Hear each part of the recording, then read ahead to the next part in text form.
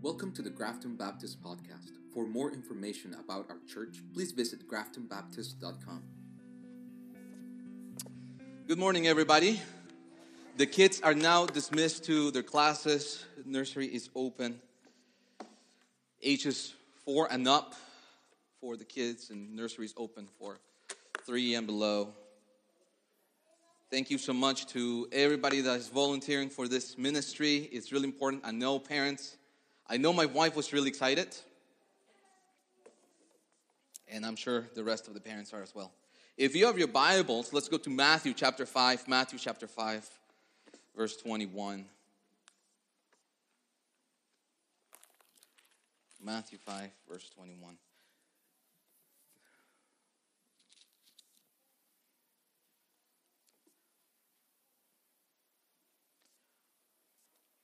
And let's go to the Lord in prayer.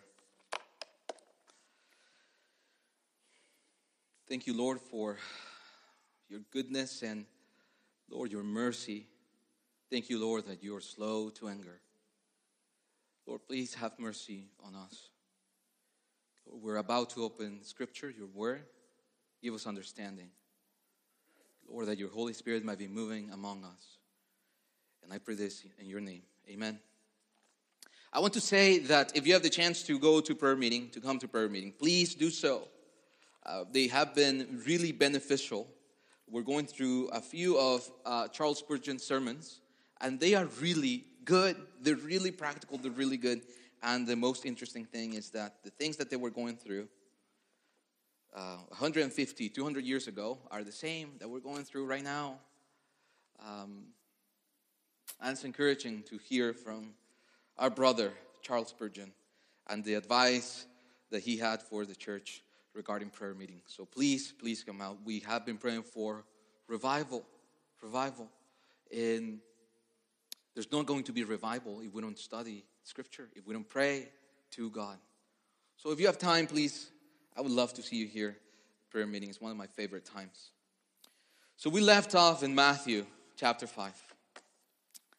And we talked about the righteousness of the Pharisees and the scribes, and that our righteousness ought to surpass those of the religious elite, the Pharisees, the teachers of the law.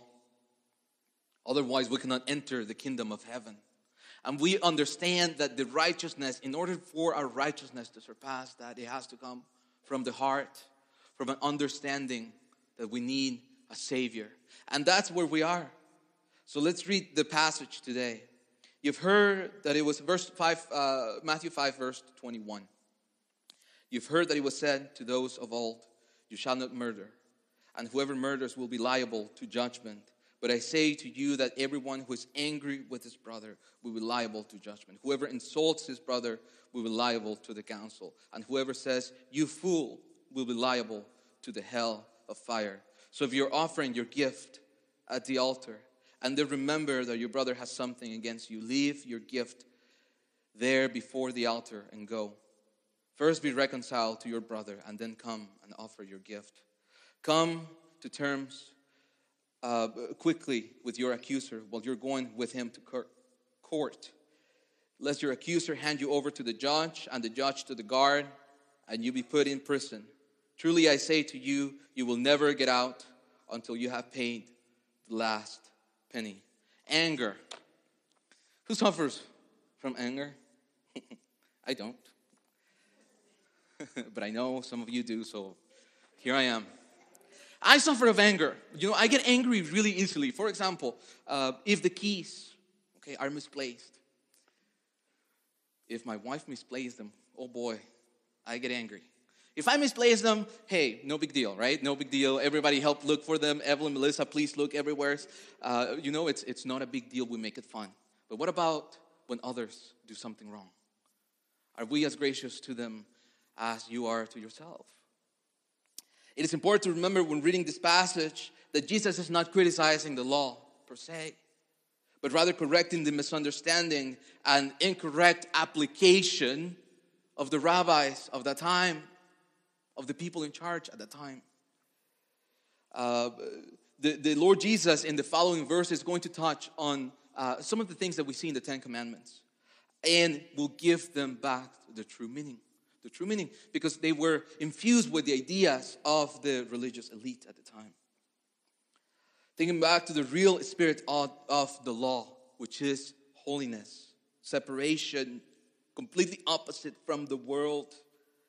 But the people had turned this law into what they wanted. A system that was self-righteous. A system very similar to the world. So why in the first place did these people add it to the scriptures? Wasn't there something in the scripture that thinks ahead of something in a scenario like this? Why were they able to add to the scriptures? So let's go to the Old Testament. Deuteronomy chapter 17. Chapter 17, verse 9. Deuteronomy. There's a few words that are difficult to say. This is one of those. Deuteronomy. Chapter 17, verse 9. And you shall come to the Levitical priest and to the judge who is in office in those days, and you should consult them, and they shall declare to you the decision. So in interpreting the law, someone had to be in charge on how to interpret the law. And the Lord is saying, go to the priest. Then you shall do according to what they declare to you from that place that the Lord will choose. And you shall be careful to do according to all that they direct you, according to the instructions that they give you, and according to the decisions which they pronounce to you, you shall do. You shall not turn aside from the verdict that they declare to you, either to the right hand or to the left. The man who acts presumptuously by not obeying the priest who stands to minister there before the Lord your God, or the judge, that man shall die. You shall purge the evil from Israel, and all the people shall hear and fear and not act presumptuously again. So this is the reason why they added to the scripture. They interpret scripture their way. And the people, it's right there in the Old Testament. It says you have to obey what they say. And it's the same thing that Jesus was telling them. Do what they say, not what they do. So there is a precedent for them to do that. But they were adding their own human ideas to the law. The religious leaders treated the law like it was just any other law. Like lawyers of today, looking for loopholes and things that they can do to exploit their sinful nature for their advantage. This is what was happening. This is what was happening. Now, we have to be careful, because just because it happened back then doesn't mean that it can happen again today. So we have to keep our eyes open. Verse 21 of Matthew chapter 5. You have heard that it was said to those of old, you shall not murder, and whoever murders will be liable to judgment.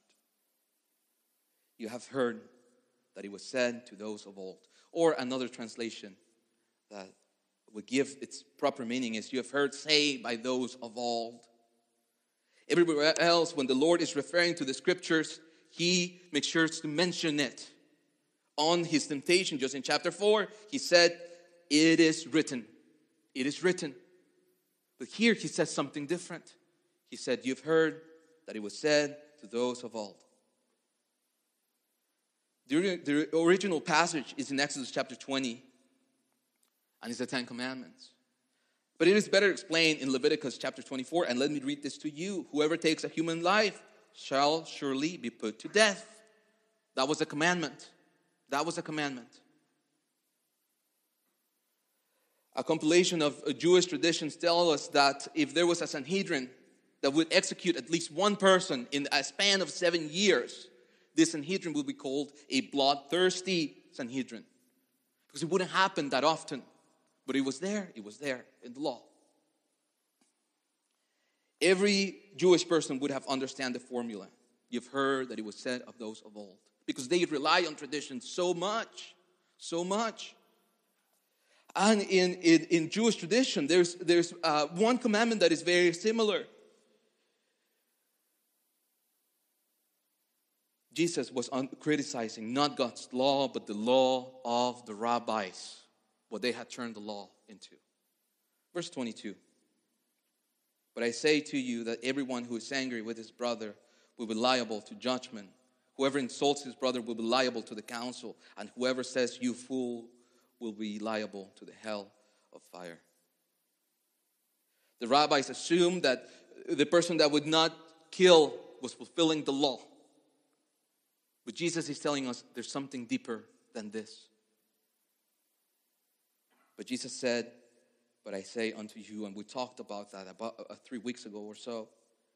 Jesus spoke with authority like no man before him. He had no need like the prophets to say, thus say the Lord. He said, but I say unto you, authority, because he's the lawgiver. He's our priest. He's king. He's the one that can say, but I say unto you. Then the Old Testament law, Deuteronomy 17, becomes really important when we understand that Jesus was the highest officer of the kingdom of God on earth. And with that authority,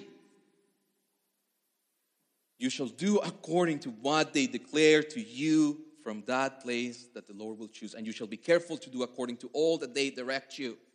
Jesus was telling them how to interpret the law properly. And he had the Old Testament backing up his sayings.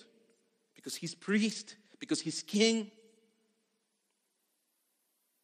When someone is trying to make you see Scripture in a different way that the Lord Jesus intended, it is important to ask for biblical support. It happens to this day.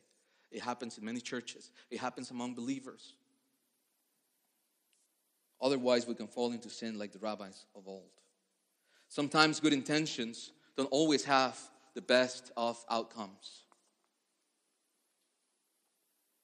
Jesus shows that this commandment goes far beyond just killing. Killing begins with unjustified anger. And this is where it gets really interesting. I know you've been upset with people. How do I know? Because we are the same, right? I've been upset. You've been upset.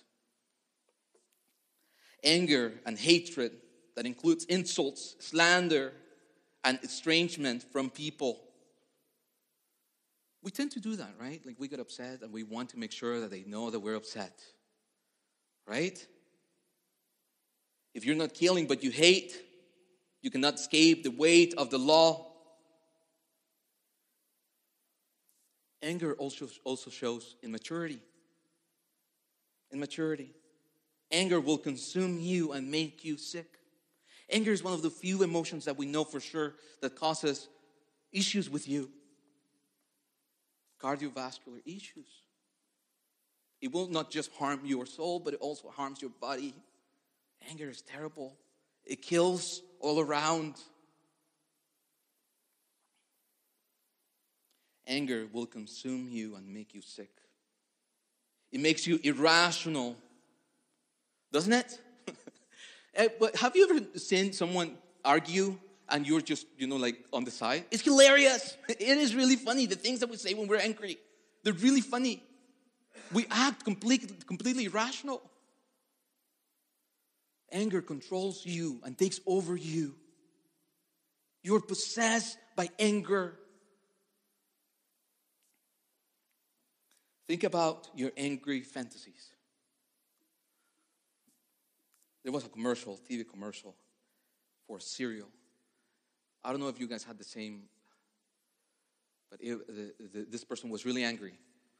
And in his imagination, he would grab a bowl of cereal, and then as he started eating, the person that he was angry to, something terrible would happen to him.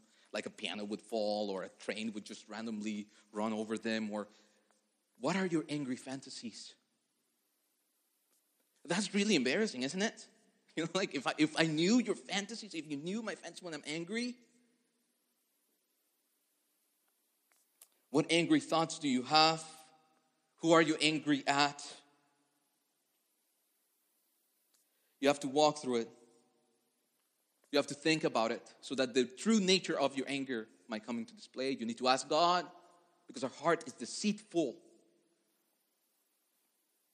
If you are angry, we ought to deal with it. Do not assume that you're right if you're not dealing with it. Actually, you probably should assume that you're wrong if you're not dealing with it. Because anger is harbored in the heart of the immature Christian.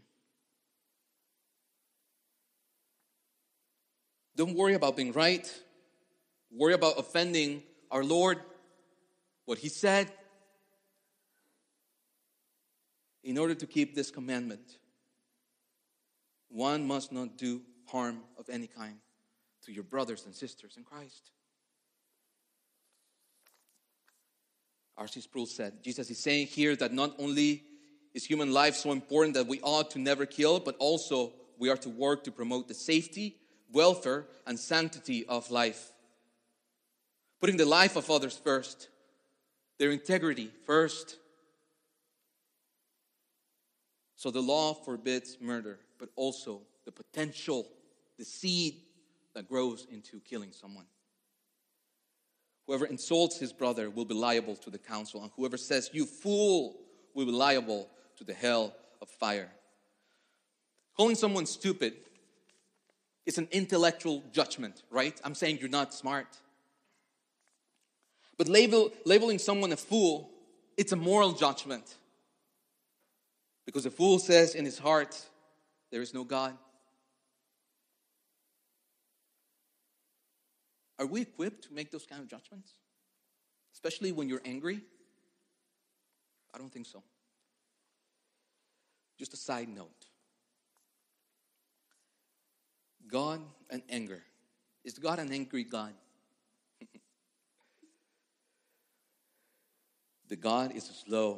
Our God is slow to anger. Exodus chapter 34. You don't have to go there, but let me tell you. Moses asked to see the Lord, and the Lord displays himself to him, and he declares, the Lord passed before him and proclaimed, the Lord, a God merciful and gracious, slow to anger, and abounding in steadfast love and faithfulness. Isn't it interesting that of all the titles that God could have chosen to display at that moment, He chose to say, I am slow to anger? What does it mean to be slow to anger? It means to have a long nose.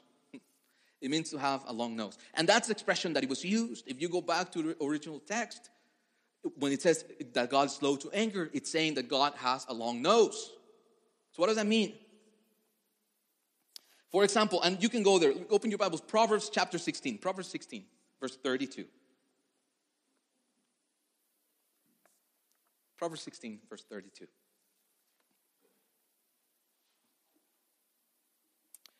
And it says, whoever is slow to anger is better than the mighty, and whoever rules his spirit than he who takes a city.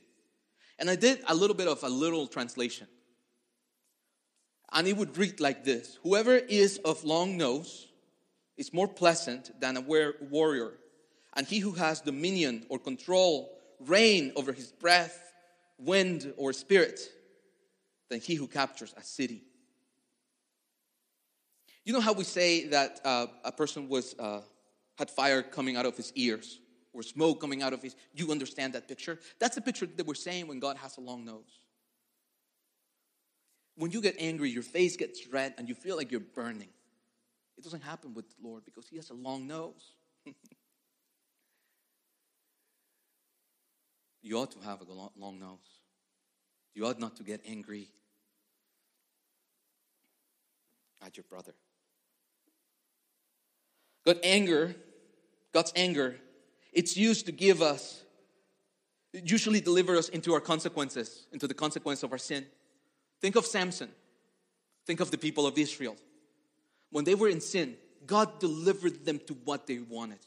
You want to worship these idols? Okay, you're going to be captured by these people that worship these idols. And there you have it. That's what usually happens with God's anger. But what about your anger? Are you merciful and gracious first? Are you slow to anger? If you have the power to consume the people that you're angry with, how many of us would be left in this building?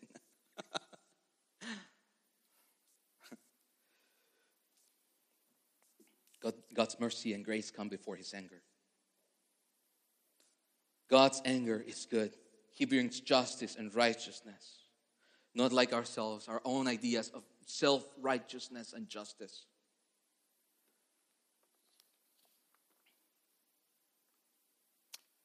So now that we understand the authority with which this was said, the weight of the statement of the Lord, what do we do with it? What do we do with the knowledge that being angry is like murder, it's like killing, is the beginning of that? Verse number 23 of Matthew chapter 5. So if you're offering your gift at the altar and there remember that your brother has something against you, leave your gift there before the altar and go. First be reconciled to your brother and then come and offer your gift. In the Jewish context, this idea of giving a gift is it's the most generic term that it could be used at that moment. So the Lord is saying, if you're at the temple for any reason and you're doing something, offering something, and you remember that your brother has something against you, leave that.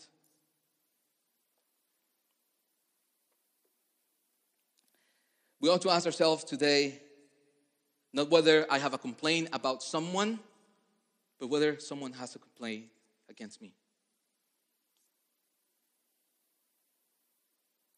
To leave the gift and the priest, an act of sacrifice unfinished. It's unheard of. Who would do that? Who would be before the priest offering their gift and suddenly remember and leave? It is better than the deeper evil of not being ready to forgive. The Lord is saying, break with all the tradition that you have. If you have something against your brother, that comes first. There's a rule in the Talmud, and I think this is what the Lord was referring to. And it says this: if a man is on the point of offering the Passover and remembers that there is any leaven left in his house, let him return to his house and remove it, and then come and finish the Passover. See the difference? The Jewish elite, they were so concerned about tradition. But the Lord is not concerned about that. He's concerned about your heart, your attitude, your character. It goes deeper than the outside. Be reconciled. How can you be reconciled with someone? Have you ever had to be reconciled with someone? It's not easy. Because you have to say, I'm sorry. You have to confess your sin. And that's not easy. I don't like to do it. I assume many of you don't like to do that either. Be reconciled, a confession of sin, a mending of a relationship. And then deal with your gift. Religion comes last. Tradition comes last. It is the act of loving that has preeminence in the kingdom of God. Remember, I said this many times. Love is the center of the gospel. Love is the center of everything.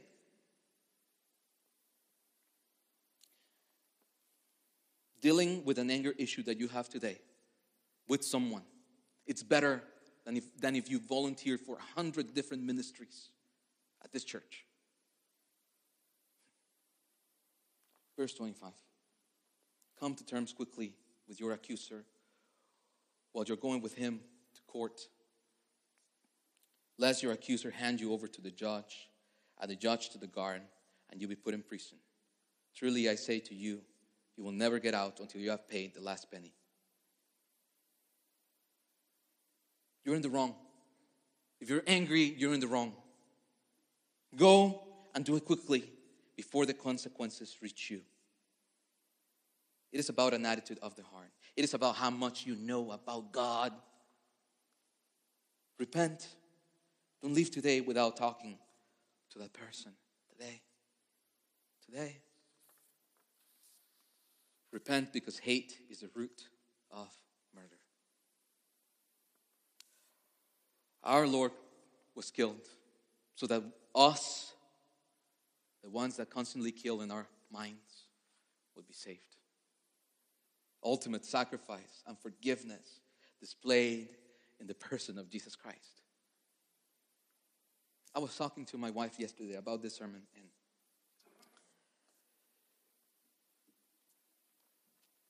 our Lord Jesus Christ, He's the ultimate example of forgiveness. I mean, first of all, He came to this world, right? For us sinners. And He suffered, not a little bit, quite a bit, by His own people. And what did He say? Forgive them, because they don't know what they're doing. At the cross, what did He do? He took a chance. He took His last moment to talk to someone and show him the path of forgiveness. But what about us? What about us? We're more concerned about who is angry with me than about who I have wronged. We're more aware. We're really good at keeping tabs on people. So let us love one another. 1 John chapter 3. 1 John chapter 3. And let's go all there. 1 John chapter 3.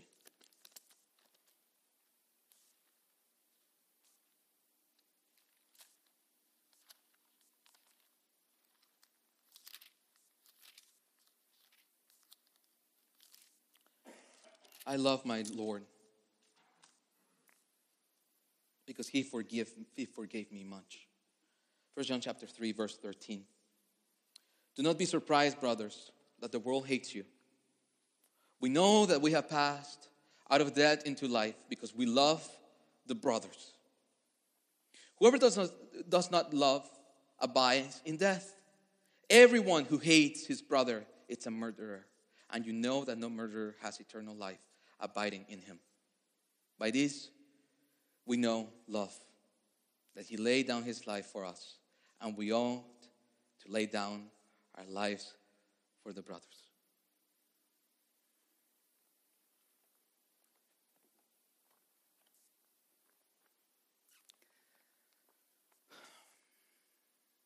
What are you going to do with this? This is the right interpretation of the law. This is what Jesus said. And the Old Testament warns us about not listening to our priests. The New Testament says that whoever does not love abides in death. Repent. Repent. Love one another. And you're going to see the blessing of the Lord in this church. I'm not saying that there's any problems, although I assume where there's people, there's usually problems, right? So let us deal with them. That 2022 might be a year where we humble ourselves and we listen to the word of the Lord. Forgive your brothers. That's the staple of the believer. Love for one another above anything else. Yes, we are incapable. Yes, we're lacking. Yes, it's true. But our Lord Jesus Christ, He laid down His life for us, and we ought to lay down our lives for the brothers. Let us go to the Lord in prayer. Lord, thank You for Your word and the message that You had for us today. Lord, this was a topic that was really challenging for me. Lord, I pray that You would touch the hearts of the people here today. That we might learn to love one another because You loved us. It's not based on our merit, but it's based on what You've done for us, that we've been redeemed. Lord, bless the rest of this day. Take us home in peace, that Your word might be working in our lives. And I pray this in Your name. Amen.